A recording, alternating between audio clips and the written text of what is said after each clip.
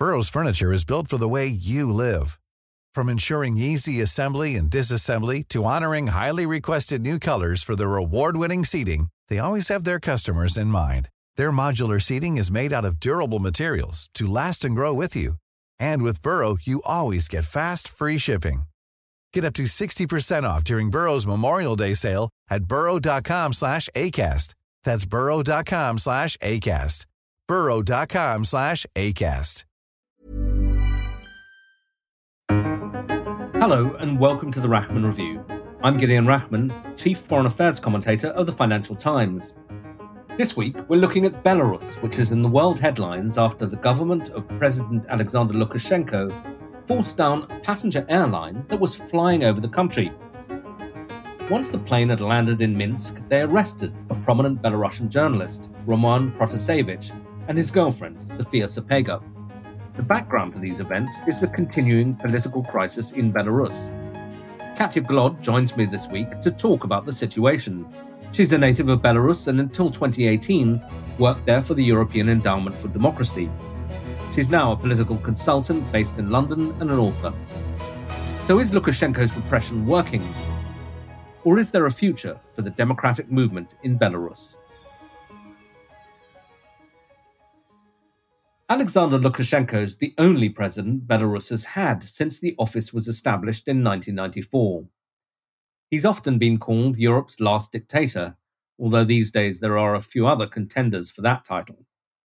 President Lukashenko was declared the winner of elections last August for the sixth time in a row, but the elections were widely denounced as fraudulent, leading to mass demonstrations across the country. Tens of thousands of demonstrators were the biggest challenge to Lukashenko's rule in more than 20 years. But the protests were met with brutality and repression. Chaos, outrage, and a demand for change unfolding right now on the streets of Belarus. Several demonstrators have died, and the body of one of them was found right here in these woods. Several protesters were killed during demonstrations or in detention, and many more were arrested. Groups of black-clad masked police were filmed running towards protesters and dragging them into black minibuses. Last September, the UN documented 450 cases of torture by the Belarusian authorities, as well as reports of sexual abuse and rape of detainees.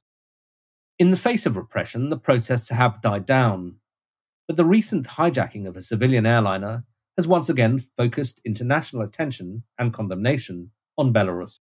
Here's the President of the European Commission, Ursula von der Leyen. This is an attack on democracy, this is an attack on freedom of expression, and this is an attack on European sovereignty.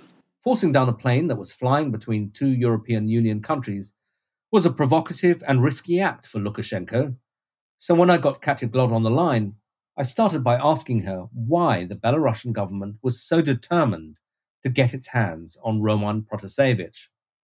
Roman Protasevich is a young journalist, a blogger, and currently the editor of one of the most popular Telegram channels called Belarus of the Brain. And Telegram app is something where today most Belarusians get their news from, because internet access to independent media has been restricted in Belarus.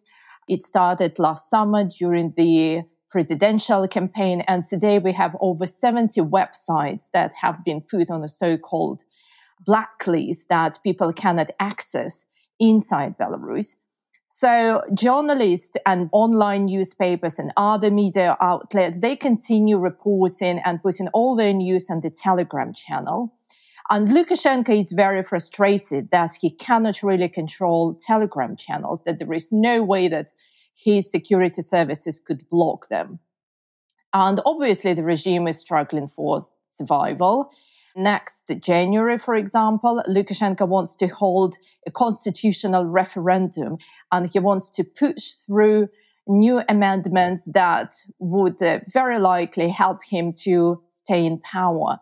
And he really wants to prepare the ground for this constitutional referendum so that for the next several months there is no alternative information coming to people. And of course, Telegram channels, apart from giving the news, they have been really the very vehicle that helped Belarusians to mobilize, to take to the streets. And the last reason, perhaps, is that Roman Protasevich, he was also the co-founder and worked as an editor of another very popular Telegram channel called Nechta, behind the self-organization and mobilization of people. Roman was coordinating this protest. He was telling people where they should go, where they should meet. So in a way, Roman is also a personal enemy to Lukashenko. And Lukashenko is a very revengeful person. And if there is a chance to take revenge, he always does it. Nonetheless, it was an extraordinary violation of international norms to force down a plane that was just flying over Belarus. Do you think Lukashenko understood how much of a violation that would be seen as internationally and was prepared to take the consequences? That's a very interesting question. And my guess is that he did not really understand that. His security services, who orchestrated the whole operation, they're efficient to some extent, but I don't think they have enough intellectual capacity to calculate the foreign policy consequences.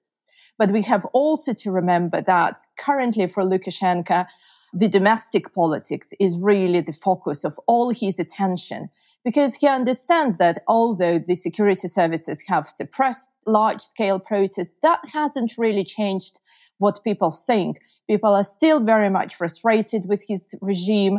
He still has very low support, 15-20%. And therefore, for him, the most important thing currently is domestic politics. And if he can get hold of a journalist who is very active on Telegram social app, if he can send a signal to the Belarusian opposition outside of the country that, look, you might be caught, that's what is currently very important to him. And he cares about that far more than he cares about international consequences of such an action.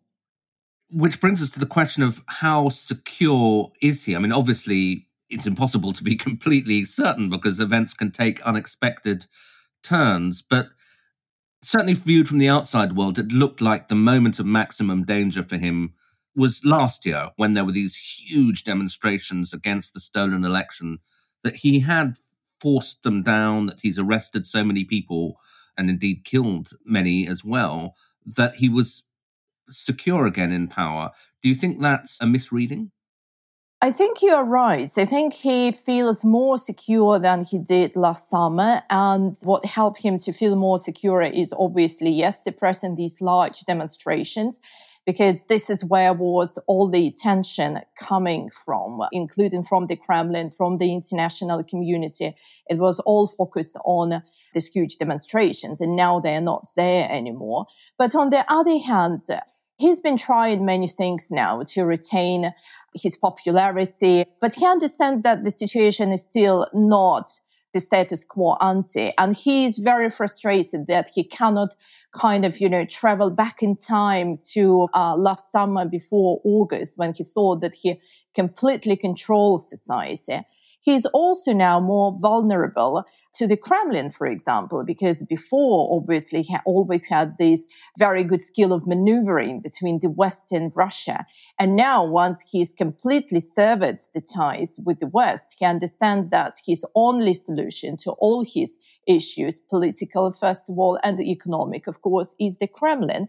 And that gives him another big vulnerability. So he is certainly more secure than he was last autumn, but he's far less secure than he was a year ago.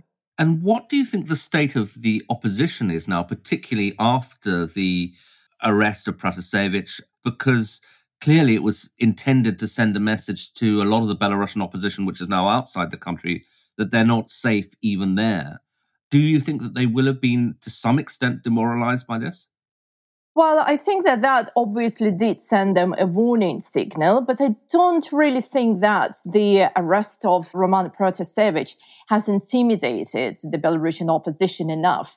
And this is, again, something very new in Belarusian politics, because we have new people who have come to the opposition. Well, for example, the best-known person is, of course, Mrs. Tikhanovskaya, who is believed to have won the last August elections, but we also have Mr. Latushka sitting in Warsaw, a former top official, and we have a small group of people functioning inside Belarus. And these people are far more representative of society. They are also far more efficient. They come from different backgrounds.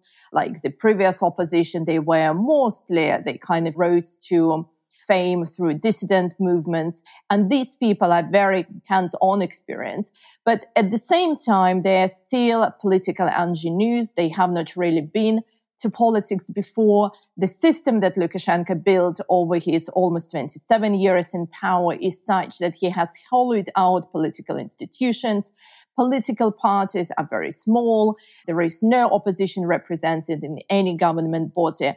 So in a way, you can say that the opposition that is currently working in Belarus, yes, they are outside of Belarus, which is bad. But on the other hand, they are far more determined to oust Lukashenko than the previous opposition. And yes, Lukashenko tries to intimidate them, but I think there is now this critical mass of people working in the opposition, so to say, that they feel as a whole, they feel united, and they have a very clear person that a signal like that is unlikely to deter them from what they're doing.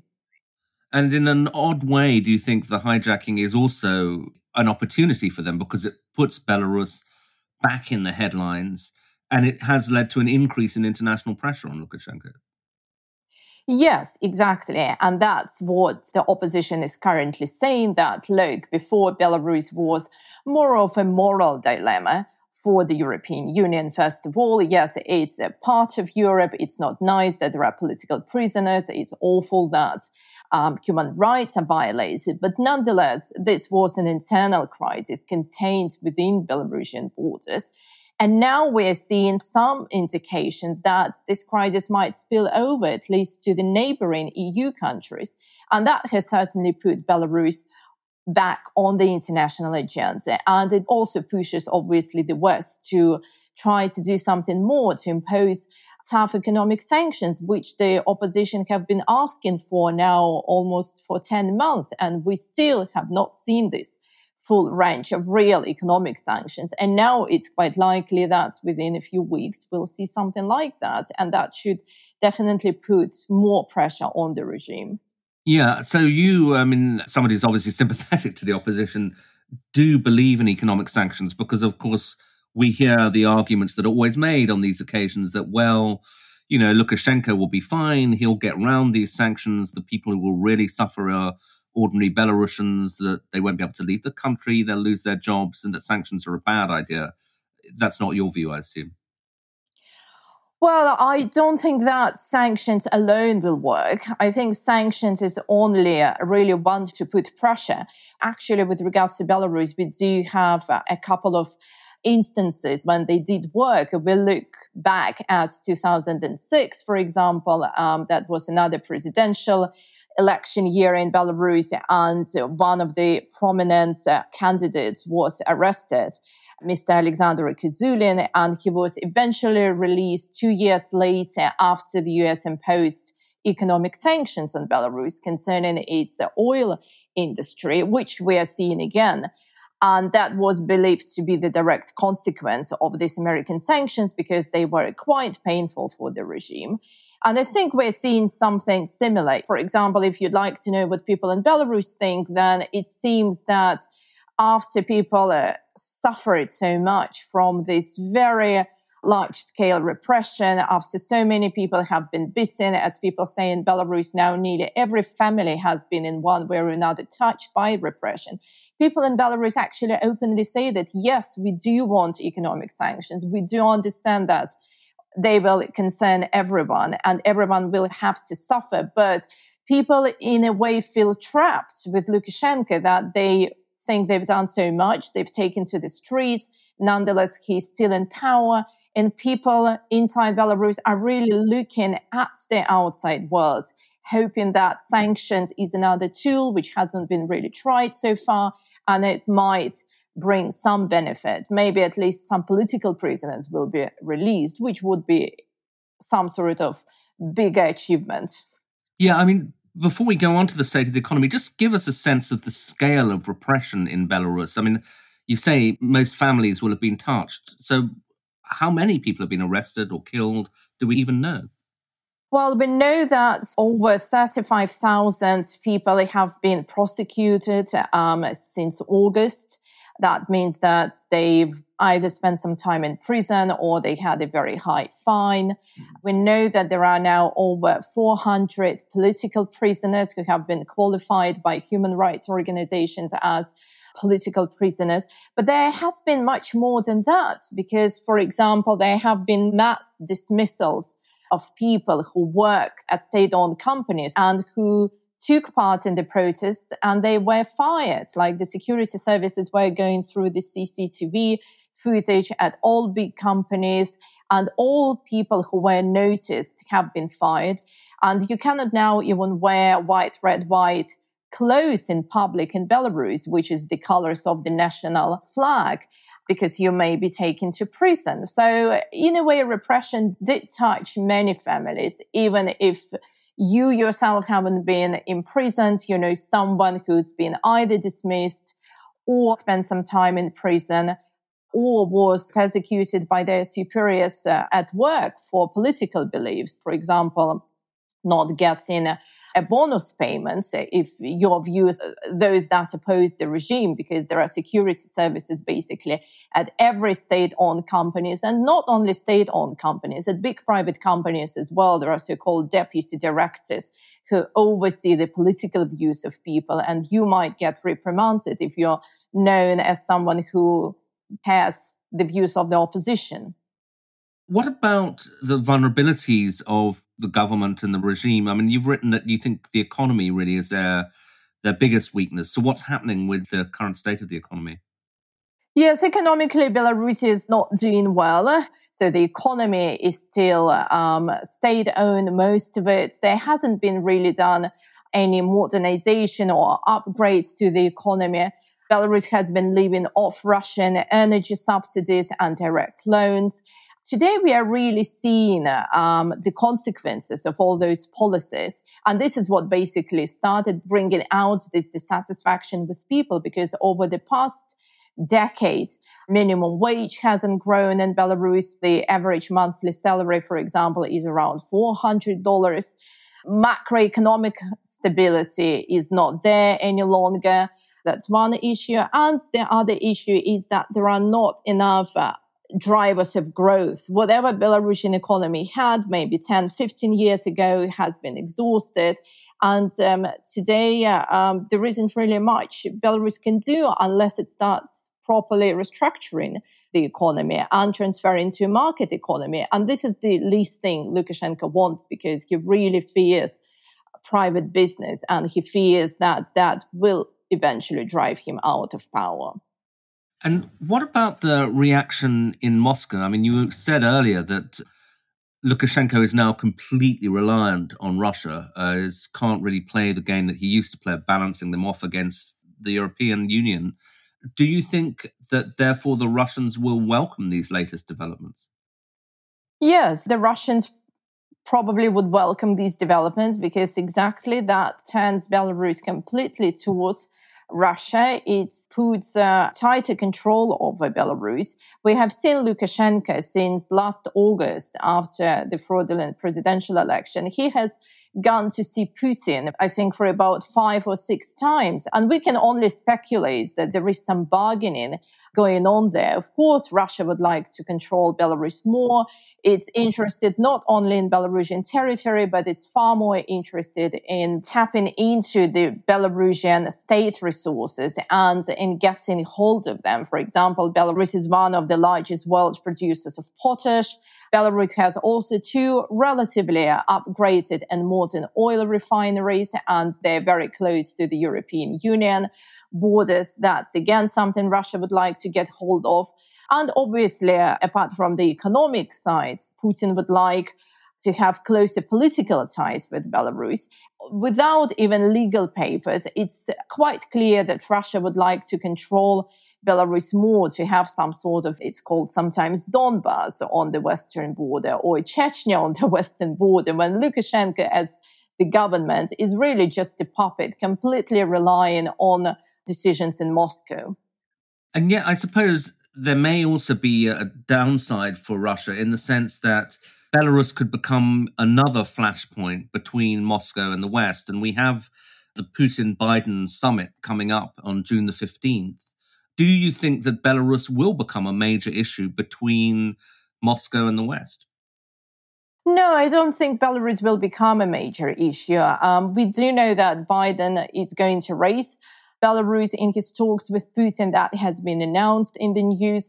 But President Joe Biden also understands that he needs to have a relationship with Russia to solve climate issues, to solve arms control issues, to talk about Syria, Iran. And therefore, Belarus is not going really to become a major issue, and certainly not a bone of contention. There are far more important issues for the Biden administration than Belarus. So just to conclude then, we've talked throughout the conversation in different ways about how the Belarus opposition are hoping to change things. Obviously, they do hope for external pressure. What's your assessment of what the US and the EU have done and perhaps should do in the future? Well, we have not yet seen true economic sanctions, and there is a great belief by the opposition that the economic sanctions, what is currently being discussed, sanctions on the potash companies, sanctions targeting oil companies, may make regime think twice and maybe make some concessions to the West, like release of political prisoners.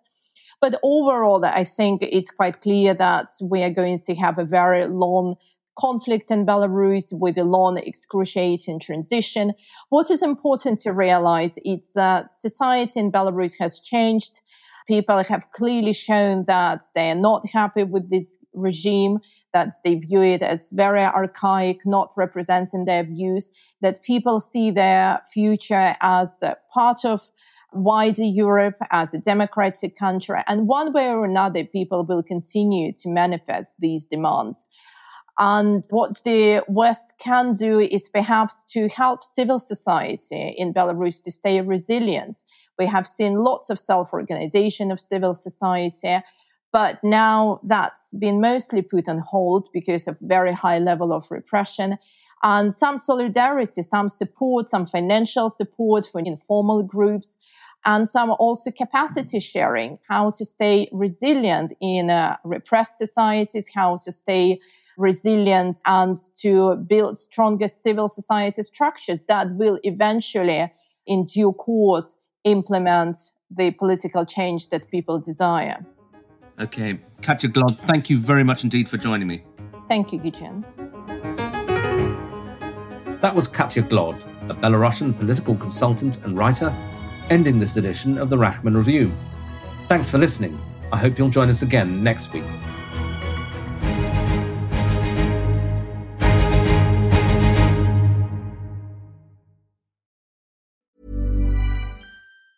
Planning for your next trip?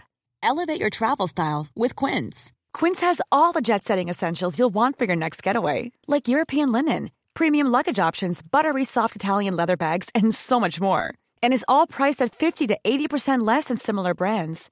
Plus, Quince only works with factories that use safe and ethical manufacturing practices.